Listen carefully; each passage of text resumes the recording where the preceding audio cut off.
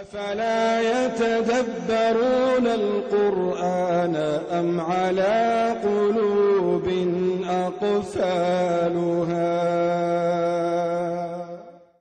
أحسن الله إليكم. هذا يقول: بعض الدعاة وطلبة العلم يقولون عند التحدث عن الشيعة والرافضة إنهم إخواننا، هل يجوز أن نقول ذلك، وما الواجب في ذلك إن لم يصل؟ نبرأ إلى الله منهم، ونبرأ إلى الله من هذا القول.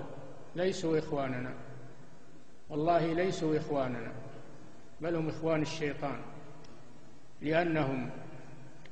لأنهم يسبون أم المؤمنين عائشة رضي الله عنها زوج النبي صلى الله عليه وسلم، التي اختارها الله لنبيه صلى الله عليه وسلم، الصديقة بنت الصديق، ويكفرون أبا بكر وعمر ويلعنونهما، ويكفرون الصحابة عموما إلا أهل البيت علي بن أبي طالب رضي الله عنه، مع أنهم هم أعدى علي بن أبي طالب.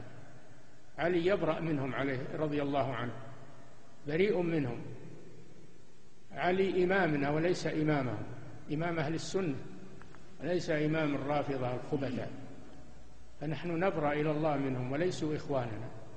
ومن قال إنهم إخوان فليتب إلى الله ويستغفر الله، والله جل وعلا أوجب علينا البراءة من أهل الضلال وموالاة أهل الإيمان. نعم.